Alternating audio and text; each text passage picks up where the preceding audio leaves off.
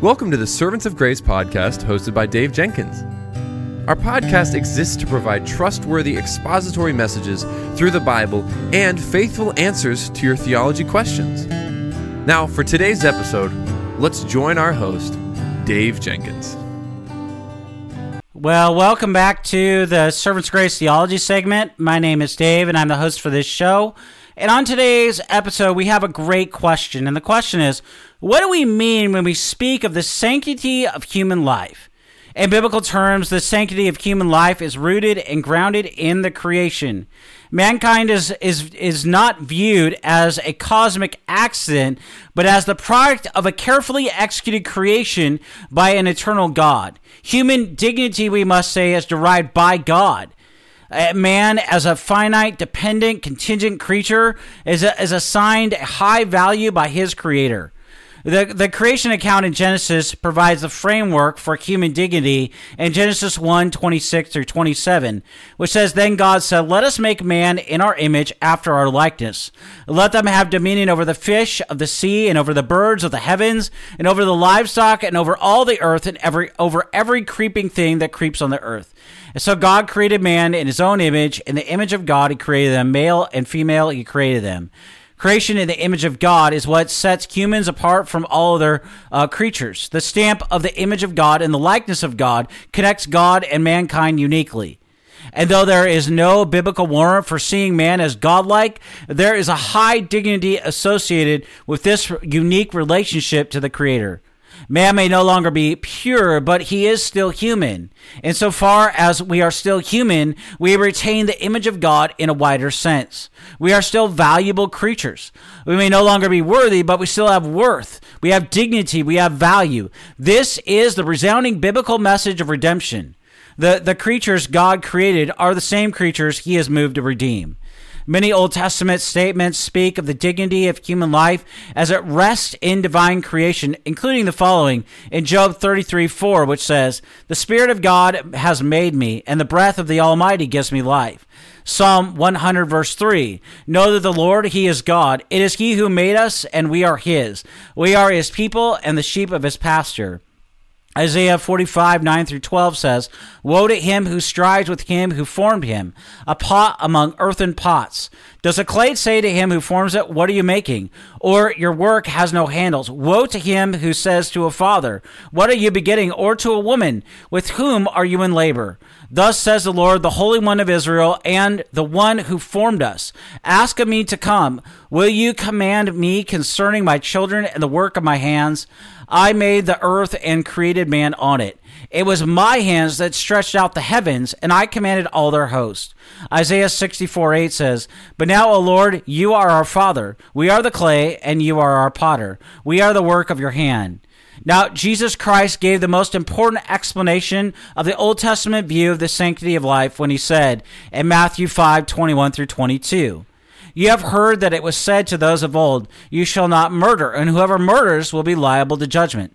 But I say to you that everyone who is angry with his brother will be liable to judgment.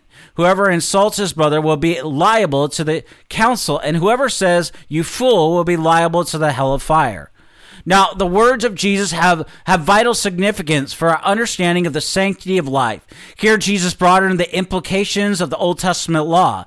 He was speaking to religious leaders who had a narrow and even a simplistic grasp of the Ten Commandments. The legalists of his day were confident that if they obeyed the explicitly stated aspects of the law, they could applaud themselves for their great virtue. They failed, however, to grasp the wider implications. In Jesus' view, what the law did not spell out in detail was clearly implied by its broader meaning. And so this quality of the law is seen in Jesus' expansion of the prohibition against adultery in Matthew 5:27 through 28. "You have heard that it was said, 'You shall not commit adultery.' But I say that everyone who looks at a woman with lustful intent has already committed adultery with her in his heart." And now Jesus is explaining that a person who refrains from the physical act of adultery has not necessarily been obedient to the whole law. The law on adultery is a complex one, including not only illicit intercourse, but everything that falls between lust and adultery. Jesus is describing lust as adultery of the heart. And now the law not only prohibits certain negative behaviors and attitudes, but by implication, it requires certain positive behaviors and attitudes. That is, if adultery is prohibited, chastity and purity are required. And so when we apply these patterns set forth by Jesus to the prohibition against murder, we understand clearly that on the one hand, we are to refrain from all the things contained in the broad definition of murder. But on the other hand, we are positively commanded to work to save, to improve, to care for life. We are to avoid murder in all of the ramifications and at the same time do all that we can to promote life. And just as Jesus considered lust a part of adultery, so he viewed unjustifiable anger and slander as part of murder. As lust is adultery of the heart, so anger and slander are murder of the heart. And by expanding the scope of the Ten Commandments to include such matters as lust and slander, Jesus isn't meaning that it is just as evil to lust after a person as it is to have unlawful physical intercourse. Likewise, Jesus did not say that slander is just as evil as murder. What he did say is that the law against murder includes a law against anything that involves injuring a fellow human unjustly. And so, how does all of this apply to the abortion issue? Well, in Jesus' teaching, we see another strong reinforcement of the sanctity of human life. Murder of the heart, such as slander, may be described as potential murder. It is potential murder because, as an example, anger and slander have the potential to lead to the full act of physical murder. Of course, they do not always lead to that outcome. Anger and slander are prohibited, not so much because of what else they may lead to, but because of the actual harm they do to the quality of life. And when we link the discussion of sanctity of life to abortion, we make a subtle but relevant connection. Even if it cannot be proved that a fetus is an actual living human person, which we can, there is still no doubt that it is a potential human person. In other words, a fetus is a developing person. It is not stuck in a frozen state of potentiality. The fetus is in a dynamic process. Without interference or unforeseen calamity, it will surely become a fully actualized living human person. Now, what Jesus Christ sees the law against murder as including not only the act of actual murder, but also the actions of potential murder. Jesus is teaching that it is unlawful to commit potential murder of an actual life. And so what then are the implications of committing the actual destruction of human life? Well, the actual destruction of potential life is not the same thing as the potential destruction of actual life. These are not identical cases, but they are close enough to make us pause to carefully consider the possible consequences before we can destroy a potential life. And if this aspect of the law does not fully and finally capture abortion within the broad and even the complex prohibition against murder, a second aspect clearly does. That is to say, the negative prohibitions of the law imply positive attitudes and actions. For instance, the biblical law against adultery also requires chastity and purity. And so when a law is stated in a positive form, its negative opposite is implicitly forbidden. If God commands us to be good stewards of our money, we ought not to be wild spenders. A positive command to diligent labor, it carries an implicit negative prohibition against being lazy on the job. A negative prohibition against actual and potential murder involves a positive mandate to work for the protection and the sustenance of life. So to oppose murder is to promote life. To whatever else abortion is, it does not promote the life of the unborn child. Now, although some people are going to argue that abortion promotes the quality of life of those who do not desire offspring, it does not promote the life of the subject in question, the developing unborn child. The scripture is consistently strong in the support for the exceeding great value of human life. The poor, the oppressed, the widow, the orphan, the handicapped are all valued in the Word of God. And so any discussion of the abortion issue must ultimately wrestle with this key theme of Scripture. And when the destruction or the disposal of even potential human life is done cheaply and easily, a shadow darkens the whole landscape of the sanctity of life and human dignity. Now, the phrase sanctity of your life, it reflects a belief that because people are made in God's image, as we looked at from Genesis 1:26 and 27, human life has inherited sacred attribute that should be protected and respected at all times. And while God gave humanity the authority to kill and to eat other forms of life in Genesis 9:3, the murdering of other human beings is forbidden in the Word of God, with the penalty being death in Genesis 9:6. Humanity was created in the image of God, but sin has corrupted that image. There is nothing inherently sacred in fallen man. And so the sanctity of human life is not due to the fact that we're such wonderful and good beings. The only reason that sanctity of life applies to humanity is the fact that God created us in his image, and he set us apart from all other forms of life. And although that image has indeed been marred by sin, his image is still present in humanity. We are like God, and that likeness means that human life is always to be treated with dignity and respect. And so the sanctity of life, it means that humanity is more sacred than the rest of creation. Human life is only holy in the sense of being set apart from all other life created by God. Many apply the sanctity of life to issues like abortion and euthanasia. And while it definitely applies to those issues, it applies even much more to the whole issue. The sanctity of life should motivate us to combat all forms of evil and all injustice that are perpetuated against human life. So violence, abuse, oppression, human trafficking, and many other evils are also violations of the sanctity of life. And beyond the sanctity of life, there is a much better argument against these things, the great commandment. In fact, in Matthew 22:37-39, Jesus himself says, "You shall love the Lord your God with all of your heart, and with all of your soul, and with all of your mind. This is the great and foremost commandment. And the second is like it. You shall love your neighbor as yourself." In these commandments, we see that our actions are to be motivated by love for God and love for others. And so if we love God, we will value our own lives as part of the plan of God. That is, to do his will until it comes about that his will is better served by our death. And we will love and care for people. We will see to the needs of the elderly and the sick. We will protect others from harm, whether from abortion, euthanasia, human trafficking, or other abuses. And while the sanctity of life can be the foundation, love for God and our neighbor must be the motivation. Now, the angel Gabriel told Mary that she would bear a son, and that this would come about by the power of the Holy Spirit in Luke 1:35, which says, "And the angel said to her, the Holy Spirit will come upon you, and the power of the Most High will overshadow you. Therefore, the child to be born will be called Holy, the Son of God."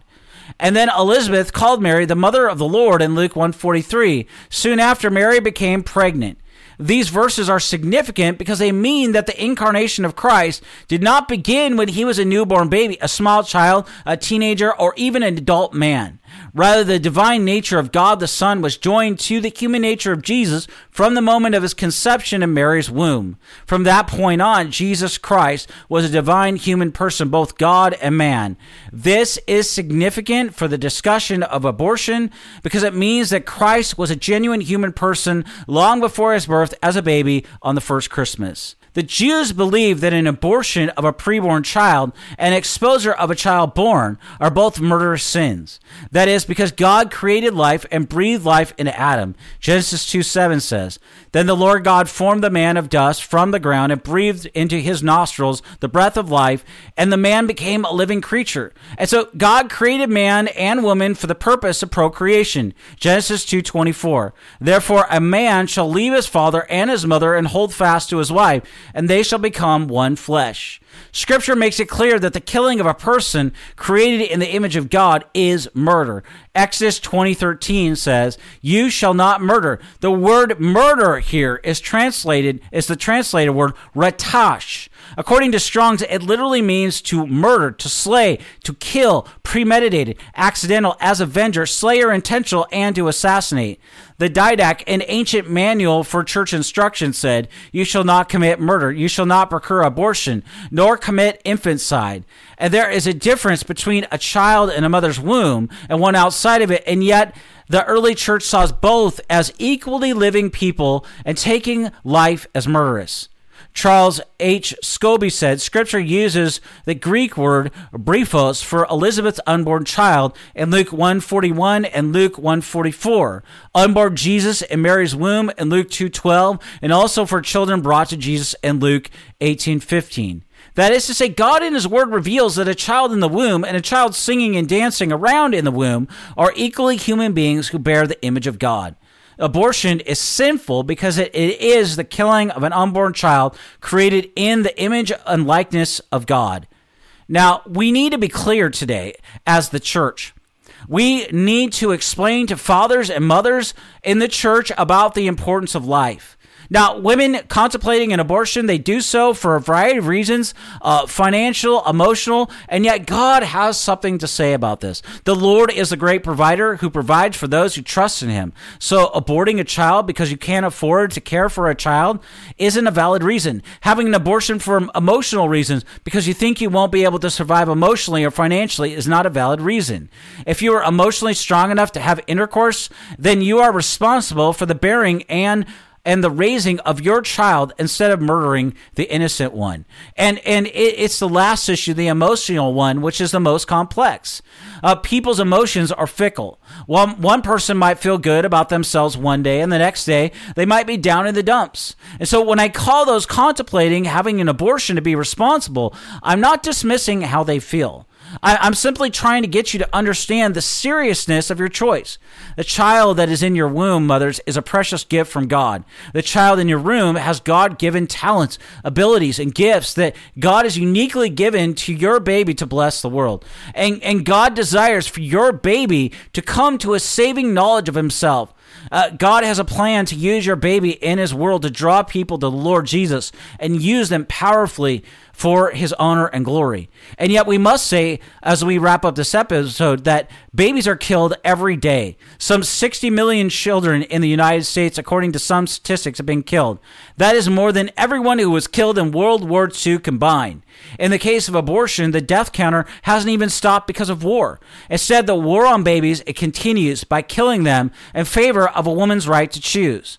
When women choose to have an abortion, what they're doing is earnestly believing that they are making a choice between what is best for them. And yet what they fail to understand is what is best for their family, which extends to the baby inside, is to bring that child to full term.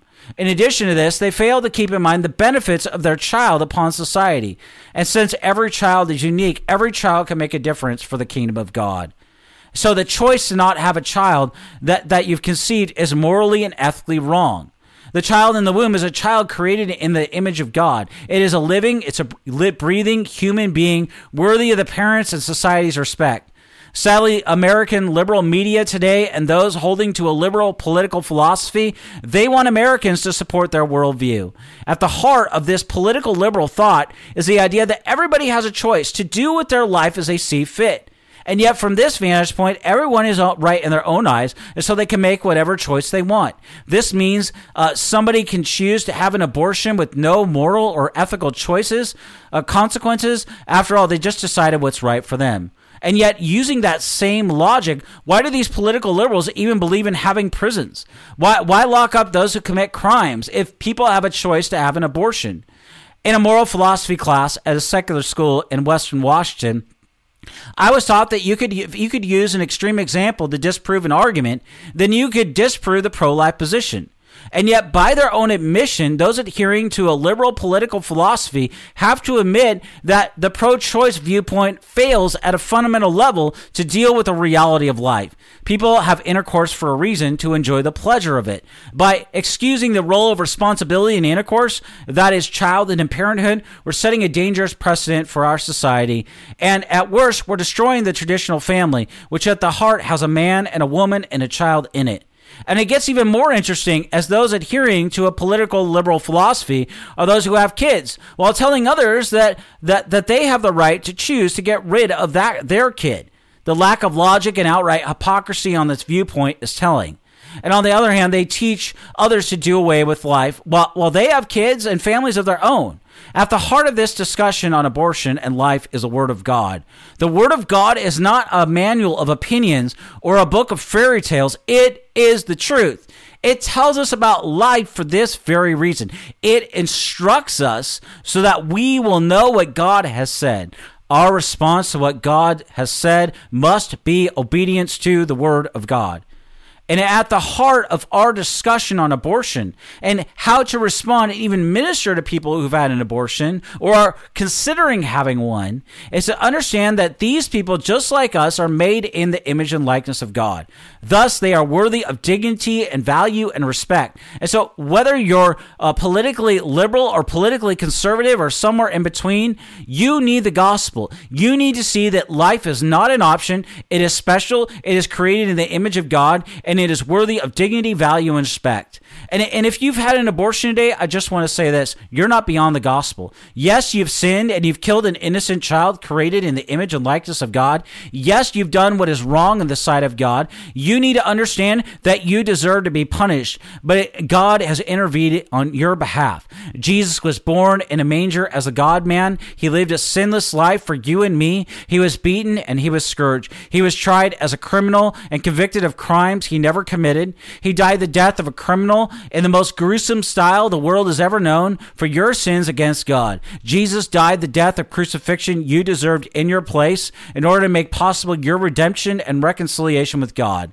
And so whether you've had an abortion or you committed any other sin, you are not beyond hope.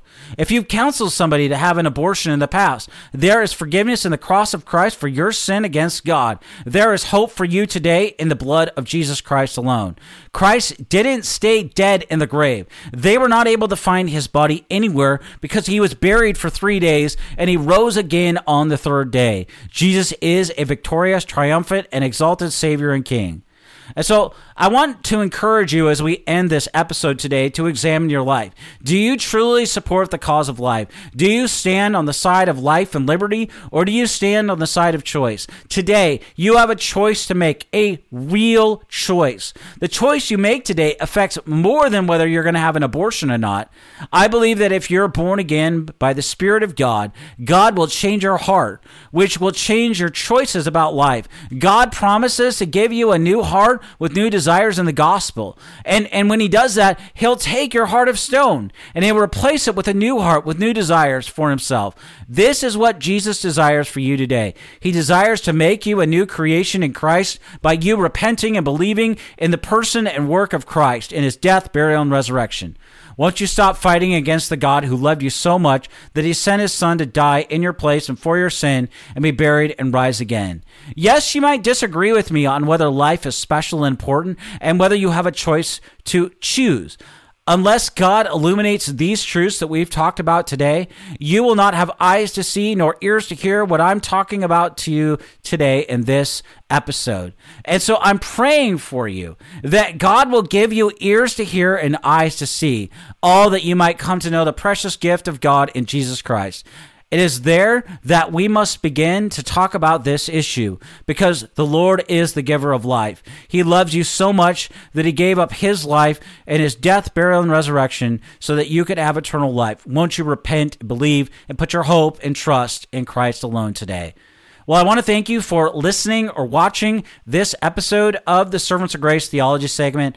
Until next week, may the Lord richly bless you and keep you.